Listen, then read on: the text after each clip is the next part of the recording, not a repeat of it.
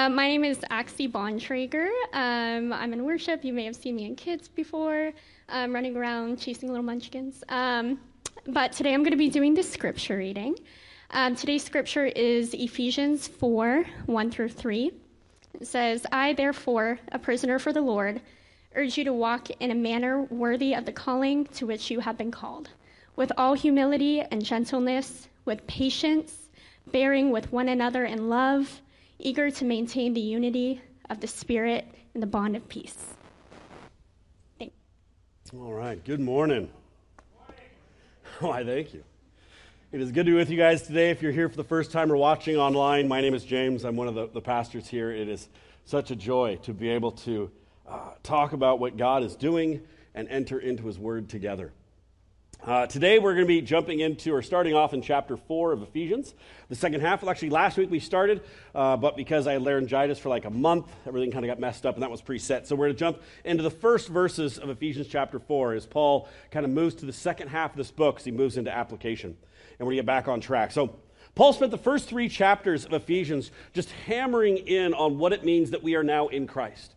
We are now God's children, that we are adopted as part of His family, that we are brought from death to life, that that everything that He has done is in order to dwell with us and to seat us with Him at His right hand. All these things that Christ has done. And so the title of this series we're in is called Ephesians, Living and Loving Like Jesus in the Midst of a Post-Christian World. And you're going to start to see that much more as we continue to the second half of why that's so significant. Because after spending the first few chapters describing very specifically, again and again and again, over and over, all that Christ has done for us and who we are now in Christ, now he's going to move to the second half of this letter, which is almost entirely exhortation and application. Command after command after command of now that this is who we are, how are we now supposed to live?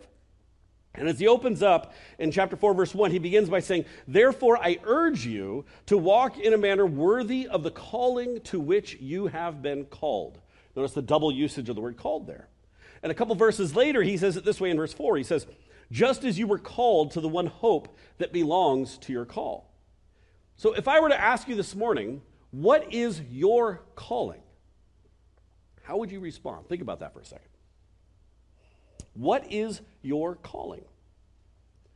If you're like most Christians, you would struggle to answer that. You might come up with different possible ideas, but when I was looking at coming to America to pastor a few years ago, I went to the final round of the job interview process with 4 different churches before the opportunity here at our home church in Northview opened up. And each of the churches asked me to write out what is or describe your calling into ministry. And I want to be honest, I really struggle with that question because I feel it's a really messed up question to ask, specifically because it's primarily asked of pastors and missionaries, as though there's some kind of a special calling. And after last week, as we're looking at the calling of the minister, of the body to be ministers, I hope you can see why I hesitate with that question, specifically only being asked of pastors and missionaries. Being a missionary my whole life and then becoming a pastor, there's some idea somehow that pastors or missionaries are some type of elite status that require a special calling, and then there's everybody else after that. But I don't see that anywhere in Scripture. That's a modern construct. Scripture shows, as we saw last week and as we just read, that all who are children of God are called into ministry. Every single one of us. It's not specific to pastors or ministries. That just perpetuates this very broken understanding of God's kingdom. And for that question, when it asks, describe your calling into ministry, my response I want to give, but I can't be honest, is just simply, I accepted Christ when I was 8 years old. There's my calling into ministry. Right? Because they're synonymous. Choosing to follow Christ and accepting a calling of ministry are identical in Scripture. There's no separation of the two. And if they want more information, I could say, read Ephesians, or read Ephesians chapter 4, if you want to know more, right? Like, that's my calling. And again, because there's this huge line of problem in our thinking when we try to elevate pastors, missionaries, pastoral professional staff as some type of different status than the rest of the body. It completely misses out on the role of the body of Christ. And it's not a new phenomenon. In fact, this has been going on not just for centuries, but since almost the beginnings of the early church. And for us to learn what Paul is saying to the Ephesians, we have to unlearn something that wasn't a problem for them, but has become a modern problem for the church today. Because you see, so often in the church today, we have this understanding of like clergy and laymen or laity. And maybe in modern churches, we don't use those antiquated terms of clergy and laity, but we still have the concepts and the ideas rooted into our brains that there's the professionals and the unprofessionals within the church. And it's created a model of the church where if someone wants a friend to hear the gospel, what do? They take them to the trained professional. They bring them to church to hear the gospel. If a friend is struggling, they're like, who at the church or what professional can I be able to take them to? I need the clergy to be able to help them out because, well, I'm just a layman. I'm just a volunteer. And sometimes we can use this as a crutch to prevent us from actually fulfilling our calling and actually doing the things Christ is called to do because, well, I'm just a volunteer or I'm just a layman. And instead of ministry being done by 100% of the body the way Christ intended it to be, it's done by a much smaller percentage of those who feel called. Right? And the usage of both these words is so messed up, and it makes sense when you see the history of it. So what I want to do is give a very brief history lesson of where we got this idea from so we can unpack it and then enter into chapter 4, recognizing our calling as ministers. So something very funky happened early on in the church by one of the biggest leaders in the church. And so biblically, it's actually pretty fascinating because it's not in Scripture. So let's start with this word clergy. The word clergy comes from the Greek word, Greek word kleros. And kleros simply means a lot or a portion or an inheritance. And it's often used just to refer to someone's inheritance. But in Scripture, there's no example of it ever being used to describe a group of leaders or professionals in any way, shape, or form. In fact, it's always the opposite. And so you have the example in Colossians in chapter 1, verse 12, where it says, the Father has enabled you to share in the inheritance that belongs to his people who live in the light. Now, here, kleros refers to the inheritance of the people of God. That's the clergy. That's the inheritance of everyone. Or another crazy one found in 1 Peter. And here Peter is speaking to the leaders of the church, the elders of the church, those who some might consider to be the clergy in some way. And he says this to the leaders of the church. Verse 2, shepherd the flock of God among you, exercising oversight, not under compulsion, but voluntarily, nor yet as domineering over those assigned to your care, but by proving to be examples to the flock. So those assigned to the elders' care, that's the word for clergy. Kleros. So Paul is literally telling the leaders of the church that it's their job to shepherd everyone else whom he calls clergy. Isn't that cool? So the clergy is actually everyone. It's those receiving the inheritance. And that's what Scripture says. In fact, a couple chapters before this, Peter is speaking about the body of Christ, the clergy, and he says, you are God's holy priests through the mediation of Jesus Christ. So the clergy are the body of Christ who share in the inheritance of Jesus. Paul keeps saying this over and over. That's all of us. All of us, the entire body is the clergy. We are the clergy, the kleros, the holy priesthood. We need Jesus as our mediator. That is our inheritance as him. We need no other mediator, no clergy to mediate for us, no pastor or priest or professionals to mediate for us. Jesus is our mediator as the clergy, as the body of Christ. Isn't that cool? But it doesn't stop just there. It gets kind of funky or actually really kind of idiotic after this because that's where the word clergy comes from. What about this word laity or layman that we often hear? Well, laity comes from the Greek word called laikos. And laikos just means of the common people. Now, what's fascinating is the word laikos is actually not found anywhere in any of Scripture. But the first time it's ever used that is found is 300 years before Jesus. And it was used in the Greek to describe, it was an adjective used to describe profane things of the rural people. So this word laity comes from laikos, and what it meant was the profane things of the rural people. And it was a synonym for the Greek word idiotes, which in Greek means non-professional, right? This is going back a long time. So guess which English word we get from idiotes, right? It's not hard to be able to guess. It means idiot. And at that time, it meant unprofessional and untrained. So why does this matter? Because the Bishop of Rome, 60 years after Jesus died, in 96 AD, his name was Clement, he's a pretty famous dude, something he was trained by John. He was writing about the priests of the Old Testament back long ago, and when he was writing about those who were not the priests, he used this Greek word for the first time called laikos. And what happened is over time, the word laikos became laity as it got translated, which eventually became layman. So What we're having here is this word is not found anywhere in Scripture, and it's basically what laity means. It's a profane, common, untrained idiot, and it's basically in its original meaning. Not what we see it today as meaning that, but that's kind of what it meant in its original form. So the great theologian Karl Barth, he says this. He says, the term laity is one of the worst in the vocabulary of religion and ought to be banished from Christian conversation. Right? So as we've seen these past 2 weeks, we as the body are called to do the ministry as a body. We as the body are not laity. We're not lay people. We're not unprofessional idiots. We are the people of God. We are the clergy of God. We are the royal priesthood of God, called to do the ministry of Christ and to build up the body. That is our role as the clergy, as the body of Christ. And as we saw last week, the weight of the ministry is not placed upon the pastors and the teachers and the professionals. The weight of ministry, according to Scripture, is placed upon the clergy, the body, the royal priesthood, all of us. That is our calling upon all the body to do Christ's work and to build up the body of Christ. Amen? That's who we are. That's our calling. So there's sometimes this twisted view of pastoral roles, that they're the ones that should be doing the ministry, that they're the ones who should be doing the counseling and training the new believers and all this other stuff. And that's twisted. That's not found in Scripture. But according to Scripture, especially we saw last week, where we're looking at this week and next, the primary job of a pastor, of the professionals, is to equip the body, the clergy, the priesthood for ministry to carry out the calling to which they are called. And so that's my primary God-given role as a pastor, as a shepherd. Obviously, to continue to do those things myself, but for me to equip the body to do the work of Christ, the ministry of Christ.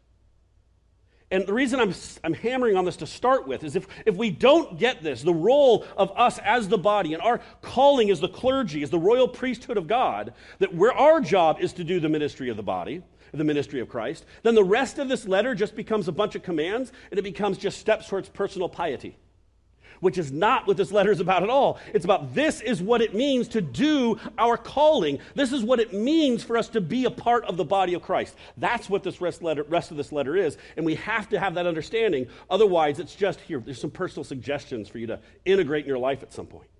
Okay, so that's what we've seen. So now we're going to enter into 4:1 with that background.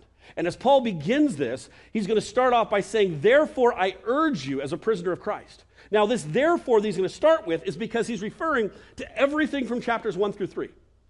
Everything that Christ has done. Now that you've seen everything that Christ has done, the way he called you from the beginning, the way he created you, the way he adopted you, the way he put all his powers towards you who believe, the way he raised from the dead and raised you with him, the way he did all of this in his grace and brought you from death to life. All that Christ has done, you've seen it now. And he says, therefore, I urge you to walk in a manner worthy of the calling to which you have been called. He says, I urge you to do this. I beg of you to do this. And to do what? To walk in a manner worthy of the calling to which you have been called. And Paul's going to keep repeating this word walk in this letter, which just means to actually live this stuff out, for this to be integrated into your life. And how are they supposed to walk out this thing? He says, by walking worthy of your calling to which you've been called. And I love this because I spent the first part emphasizing the calling, but now it's not just a calling we sit around and ask, okay, so what is my calling? But Paul here is actually very, very clear that it's not some calling to be a pastor or a missionary or a doctor or a janitor or a teacher or a lawyer, that this is not just some role that they do, but he's abundantly clear what their calling is. Their calling is to become like Christ, as we'll see. And he's going to spend the next 3 chapters describing it very specifically. In fact, the best place where Paul just lays out our calling as believers intentionally is in Romans chapter 8. Let's look at that for a second. He says in Romans chapter 8, 28, and we know that in all things, many of you guys probably know this verse, and know that in all things God works for the good of those who love him, who have been called according to his purpose. So called according to his purpose. Here it is, 29. For those God foreknew, those who he knew in advance, he also predestines, he pre-chose to be conformed to the image of his Son. So we are called according to God's purpose. And what is the purpose? To be conformed into the image of Christ. Which means that we would actually become like Jesus in how we live and how we love. We would live, act, love, respond, think increasingly like Jesus. This is the calling of the Ephesians. And everyone who calls themselves a follower of Christ, that they actually become more like Jesus. to live and love like Jesus. You've probably heard me mention that once or twice. That this is the calling of which we are called, is to become like Jesus. Never again does any believer ever have to wonder, what is my calling? It's laid out there for us. We are called to live and love like Jesus, to become like him, to be conformed to him in every area of our life. And Paul's going to spend the rest of Ephesians giving example after example after example of what that life looks like. And so Paul starts off the application of this letter by saying, I urge you to live a life worthy of that calling, a life worthy of all that Christ has spoken about, of all that Christ has done, that we integrate it. I mean, now for anyone, does this feel maybe a little daunting? That actually we are called to live and love like Jesus, and it should, especially when you understand the Greek word for worthy. The Greek word for worthy is actually rooted in the word to mean to balance a set of scales or to be of equal weight. And I tried to find one of those like cool old-style justice scales that are awesome, but instead I got my kids' scale, right? So not quite as good as our kids' homeschool scale. So here's our kids' scale, and it still shows the basic concept. So on a scale, if you need to have equal weight, so if you have something on this side and it has a weight, you have to put equal pressure on the other side, right? And so what he's saying is saying of all of chapters 1 through 3, of everything Christ has done, all that Christ did is on one side. And we need to live a life worthy of all Christ has done and how we live and love. No small task right there, right? That's what he's saying, that we need to live worthy of this calling to become like Christ, of what Christ has done. But that's the example he's doing, that our life should be of equal weight to all what Christ has done in becoming like Christ and living and loving like him. Now, is that possible this side of eternity for us? Absolutely not in its fullness. But this must become our aim. It's no small request. But we must devote ourselves to moving in this direction. This is the calling to which we are called. I heard someone once say about this passage, don't try this at home.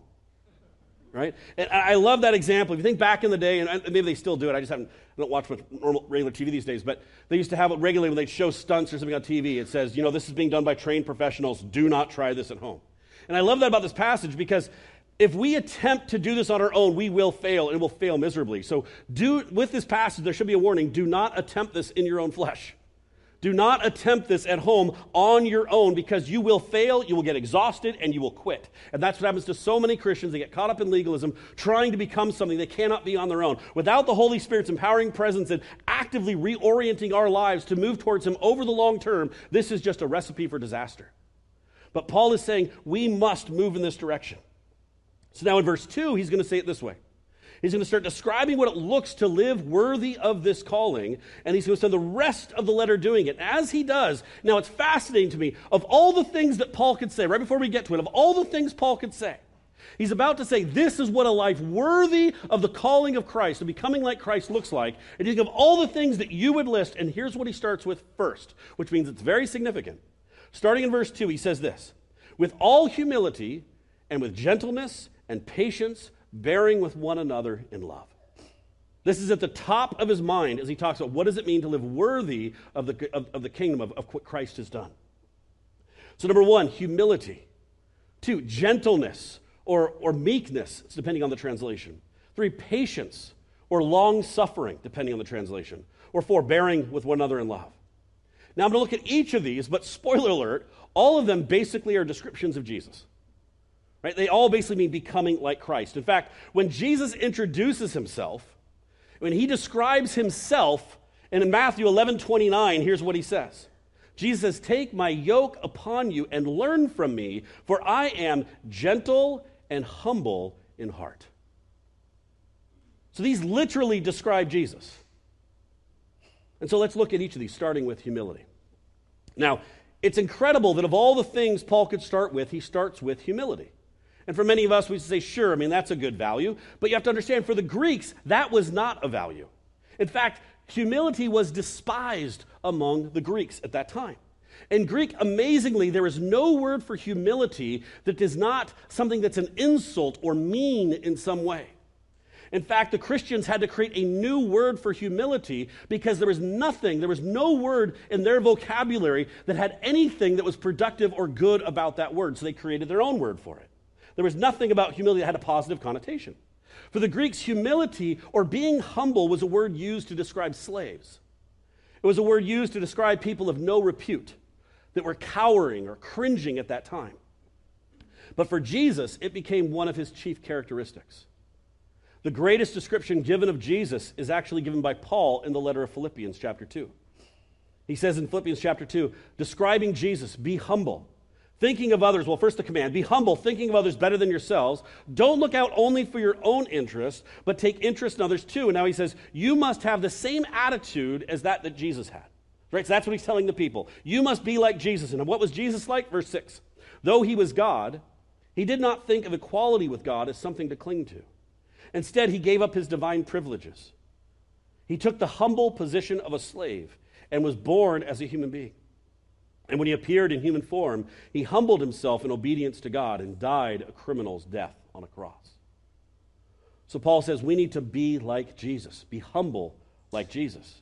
Look to others' interests ahead of our own. Seek the welfare of others ahead of our own. Let those other cars merge in front of us, even if they ran up the left side of the road too long and waited to the last minute, right? Practical ways of being able to be humble. Seek the welfare of others. These aren't just ideas or concepts. But this was a foreign concept to the Greeks. They had no understanding, no concept for this idea. This was insane for them. There was no value system for humility in their culture. And honestly, as we look around at much of modern Christianity today, do we have much of a value for this today within our faith? You know, I think the Greeks would feel far more at home with much of 21st century Christianity than the one of Jesus and Paul's day. Right? Where self-promotion is the norm, where power and wealth and status and connections and name-dropping are celebrated and desired, where Facebook and Instagram are basically, many ways, just the Greek system on steroids, where they're anti-humility and gentleness factories that we just keep producing and manufacturing self-promotion and self-absorption and filling ourselves endlessly all day long with me, the world being centered around myself.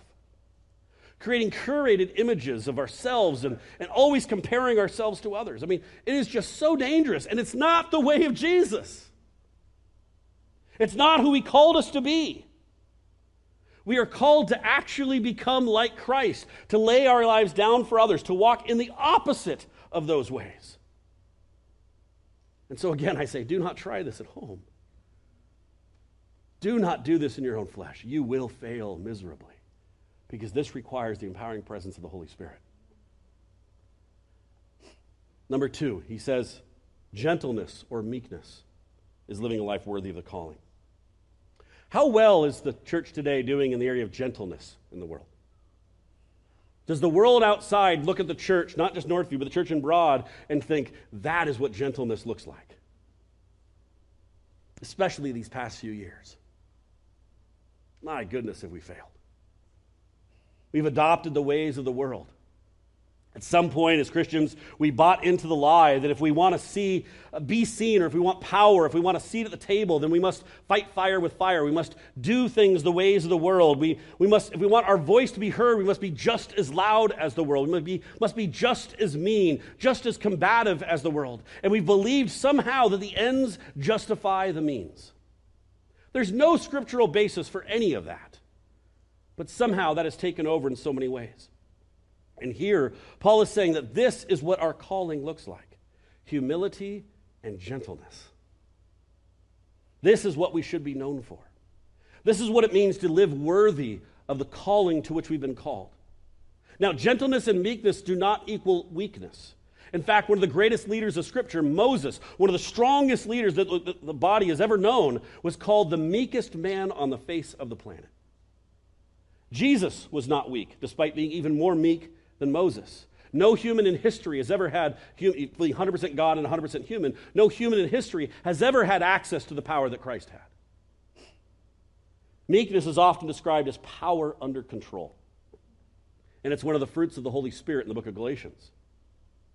But yet it seems the fruit of the Spirit that Christians struggle with the most in order to be, when they're dealing with other Christians, especially those who they may disagree with.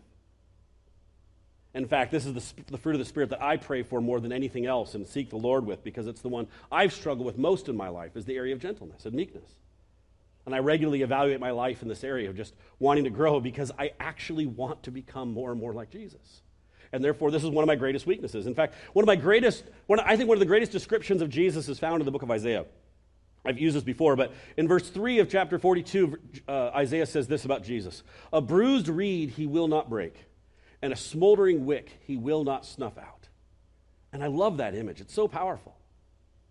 That Jesus moves among a field of broken reeds, and he walks with such care and sensitivity that no bruised reed is broken.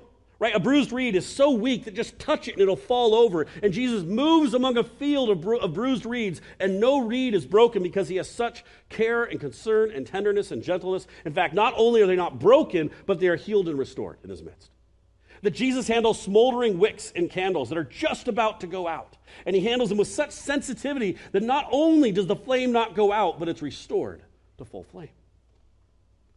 And I love that image of Jesus. The sensitivity, the gentleness, the tenderness of Jesus. It's so powerful.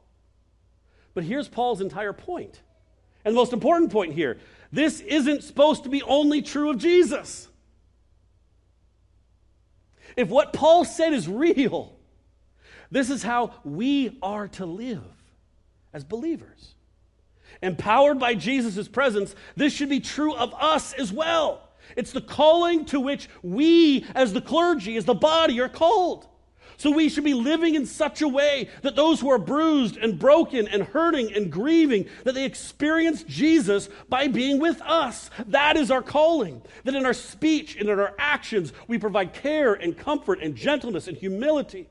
For those who are smoldering wicks, for those who are exhausted and tired, or as the Bishop Todd Hunter, he describes them as ex-evangelicals, or those deconstructing previous religious views, those wrestling with gender or sexual identity or even with their faith, those who are hurting and are weary but maybe wary of Christians because of pain.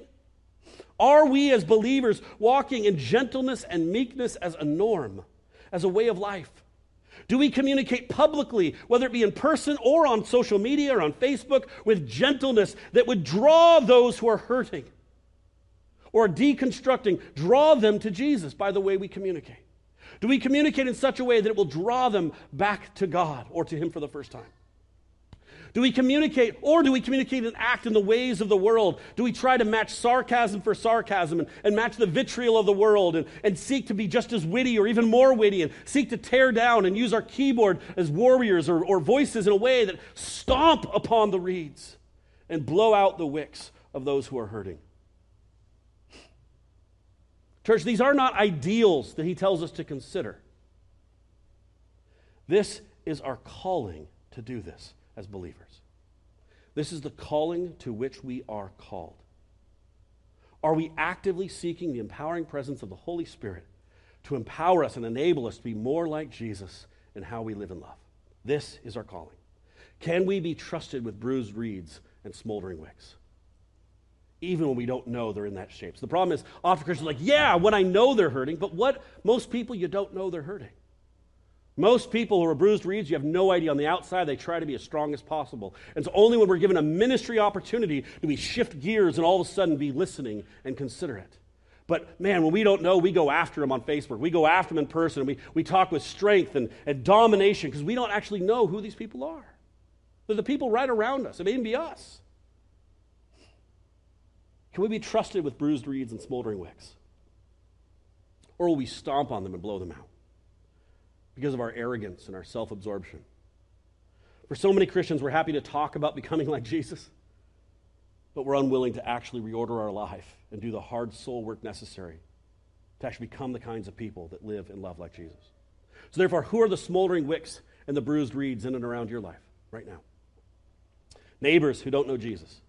Marriages that are falling apart. Parents of children who are in rebellion. Believers maybe who are turning away from God. Those in the midst of deconstructing their faith. Do we just laugh at them and mock, or do we come alongside with smoldering wicks? Those facing depression and anxiety, or those who are struggling with gender or sexual identity, or friends or strangers on Facebook who believe something completely different than us, and we feel the need to tell them why they're wrong. Are we exemplifying humility and tenderness and gentleness of Jesus to each of them? Or do they experience the opposite, the ways of the world coming back at them, being stomped on and blown out? and the way we act, do people around us experience Jesus by being around us the way we communicate with them? This, to me, is what Paul is getting at. I'll tell a story. Years back, I was a missionary in Beijing, China. And for those who don't know, I was a missionary for 25 years until a couple years ago coming here. But I was fluent in Mandarin and actually took quite a bit of pride in my being a real missionary who knew the language and knew the culture and everything else at that time. And I love the Chinese people and culture, and whenever I was traveling back to America, I'd stop at what's called the Silk Market in Beijing. It's one of the most famous tourist traps there, and it's filled with Chinese stuff, just maybe like 1,000 different stalls, super busy, packed with all these tourists, and they sell tons of all the Chinese knockoff stuff as well as the tourist stuff. It's where you'd get your fake, North Fake, we call them North Fake shirts, and Jokeleys instead of Oakleys. You'd get all these knockoff clothing that were just as good as the real stuff, but just for pennies on the dollar, as well as all the tourist stuff. And there's hundreds of stalls selling all this stuff, and the salespeople, as you go through, are really aggressive. They'll kind of grab your hand and pull you in and say, good price. They don't know just a little bit of English, good price, come here. And it's kind of frustrating and maddening as there's all these people, and they're grabbing you to come in. So anyways, one day I was rushing through the market to get to the stall I needed to get, which was towards the back. And as I was doing it, I was kind of weaving past all the salespeople and ignoring them and just trying to be on target to get where I wanted to go. And as I rushed through, there was this one seller who looked me in the eye as I was walking past them, and they said to me in Mandarin, not in English, with an angry voice, they said, "You have lived here a long time." I was like, whoa, okay. I mean, this is weird because white people don't speak Chinese, right? So there's no way they would assume this. It's filled with tourists. And I was shocked, and so I figured I must know them from somewhere. And so I said, "Have we met?" They said, "No. But I can tell that you have lived here for a long time." And I was confused. I said, "What do you mean? How did they know that I could speak Mandarin?" I mean, I kind of got a little proud of me. Maybe there's something about me that I give off the air that I've been around, that I'm like a local, and there's something good about it. And then she looks me directly in the eyes. She says to me, "You walk through here, and you don't even see us. You don't care about us Chinese people. We are nothing to you." I've never been more convicted in my entire life. It's one of the greatest gifts the Lord has ever given me. I didn't know the Holy Spirit spoke Mandarin until that moment. But man, he was shouting at me through this woman. I was shocked, but eventually it brought me to tears and repentance. And it's one of the greatest lessons I've ever learned. And to this day, I can see her face and I can hear her voice of what she said. Because I was a missionary. And yet the very people I was called to serve felt unseen.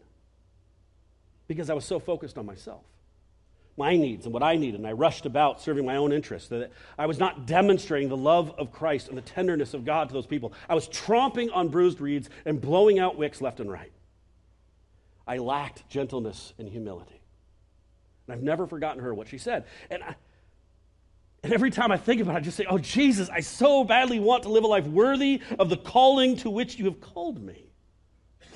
I want people to encounter you when they encounter me. And that means I need to change. And I have to keep changing. Because it's not going to happen naturally. And it's hard, deep soul work. But I need to change." Is anyone with me on that? And recognize that in your own life. Amen. And so what does that mean for us? It means when you are walking, when you're not walking worthy of the calling to which you are called, it means you're stomping on bruised reeds and you're blowing out wicks left and right. Or when you say, "I'm just speaking off the cuff," or "I'm just calling him as I see him." Or one of the most abused passages anywhere in Scripture of saying, "I'm just speaking the truth in love." And anytime that verse is quoted, rarely ever is there any truth or any love being shown. We're actually going to get to that verse in a couple weeks. This is deep stuff, people. Okay, there's two more aspects I want to hit briefly before we close. And we're going to go back to verse 2. And Paul said they need to live a life worthy of, with all humility and gentleness that we talked about, but then also with patience, bearing with one another in love. So next he says they need to be patient and bear with one another in love. And these two things, they go together, patience and forbearance, or patience and bearing with one another in love. In fact, another word for patience is actually forbearance. But another primary translation of patience, kind of the deep meaning of it, is actually long-suffering. So Paul is saying they must be willing to suffer for one another and bear with one another love. And again, this is not just a reference to hanging out with people and having patience and just waiting around. He's saying Christians must have patience that is long-suffering and love to be able to even love those that we can't stand being around or we deeply disagree with. And we can see it the way he doubles up those words: patience, forbearance, long-suffering, and bear with one another in love. And what that tells us is that the life in a Christian community is going to involve a great deal of tension and long-suffering. It's going to happen. And Paul knows it, and he doubles up on it here. He doubles down on this right here. And again, not just putting up with, but learning how to love and be gentle with and walk in humility, even with those we deeply disagree with. Now, I know this applied to the Greeks. Obviously, they had the issues between Jews and Gentiles who hated each other. Their disagreements were far greater than any, Republican and Democrat divide or theological conservative and theological liberal divide. The Jews and Gentiles were so much worse than that. And so clearly this applied directly to them, but it's nice every once in a while to read a command that doesn't apply to us very much, right?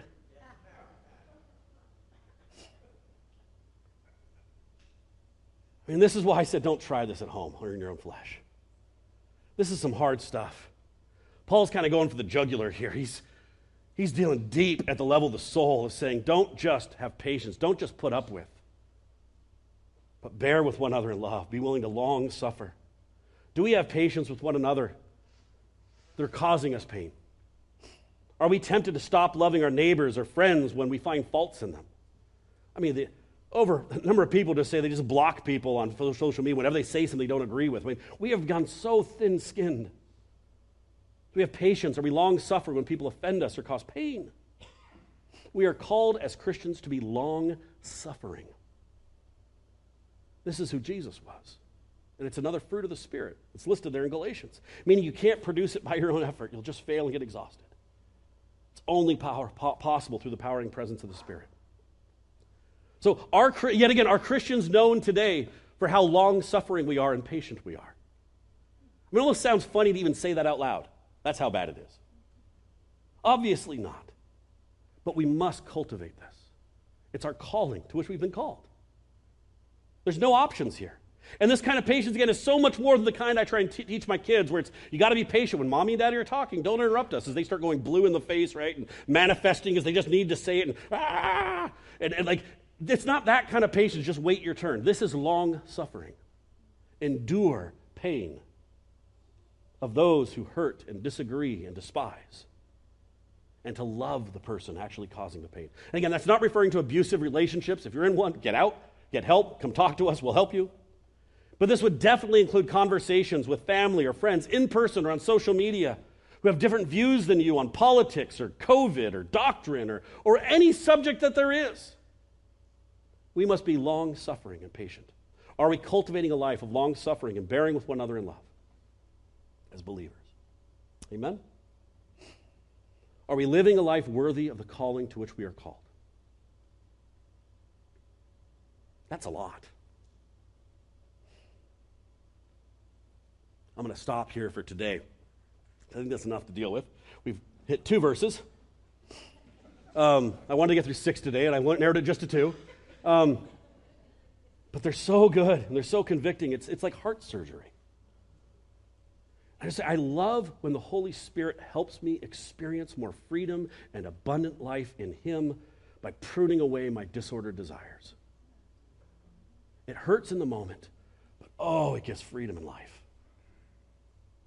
Sometimes it can be a bit painful, but such beauty in life. And so please, just like Paul, I urge you, don't just hear this and forget. This requires deep soul work. Take some time with this. Go to the Lord today and say, Jesus, thank you for all that you've done for me in chapters 1 through 3 of dying for me and giving your life for me and all that you provided for me. Thank you for bringing me from death to life. And Jesus, I recognize I'm a mess, but I want to become more like you, Jesus. I want to live and love more like you. Reveal to me where I'm walking in the opposite of these ways, Lord.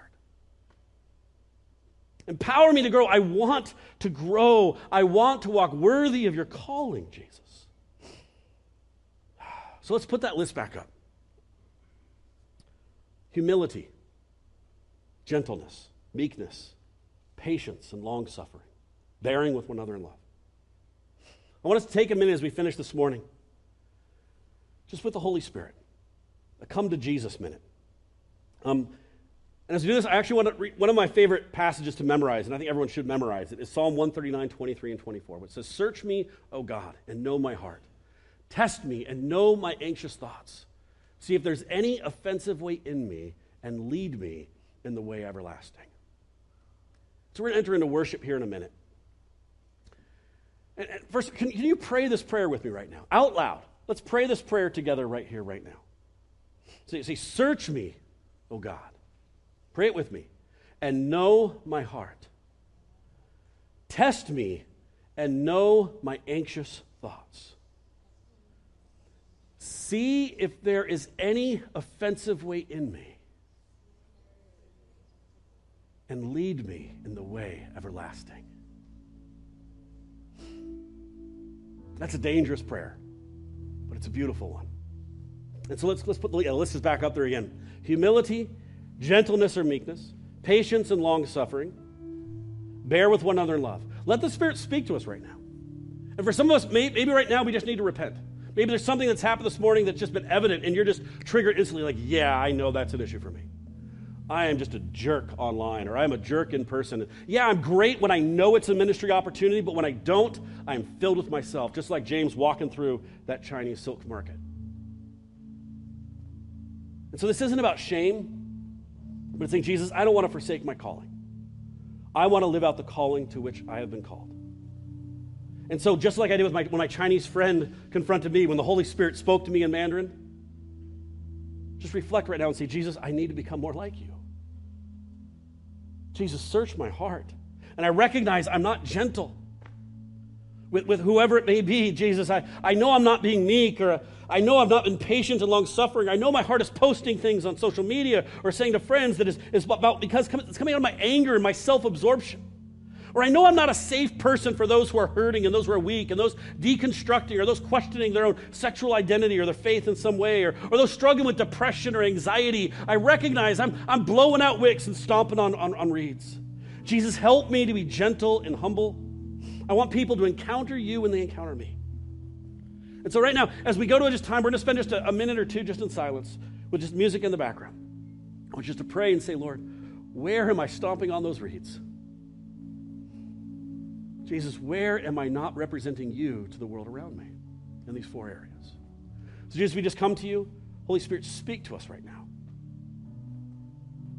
Call us out, Holy Spirit. Speak to us in Mandarin or English, whatever language works for us. But show us right now our heart. That we be conformed more into the image of your Son so we can live out your calling to which you've called us. Amen. Just take a minute in silence.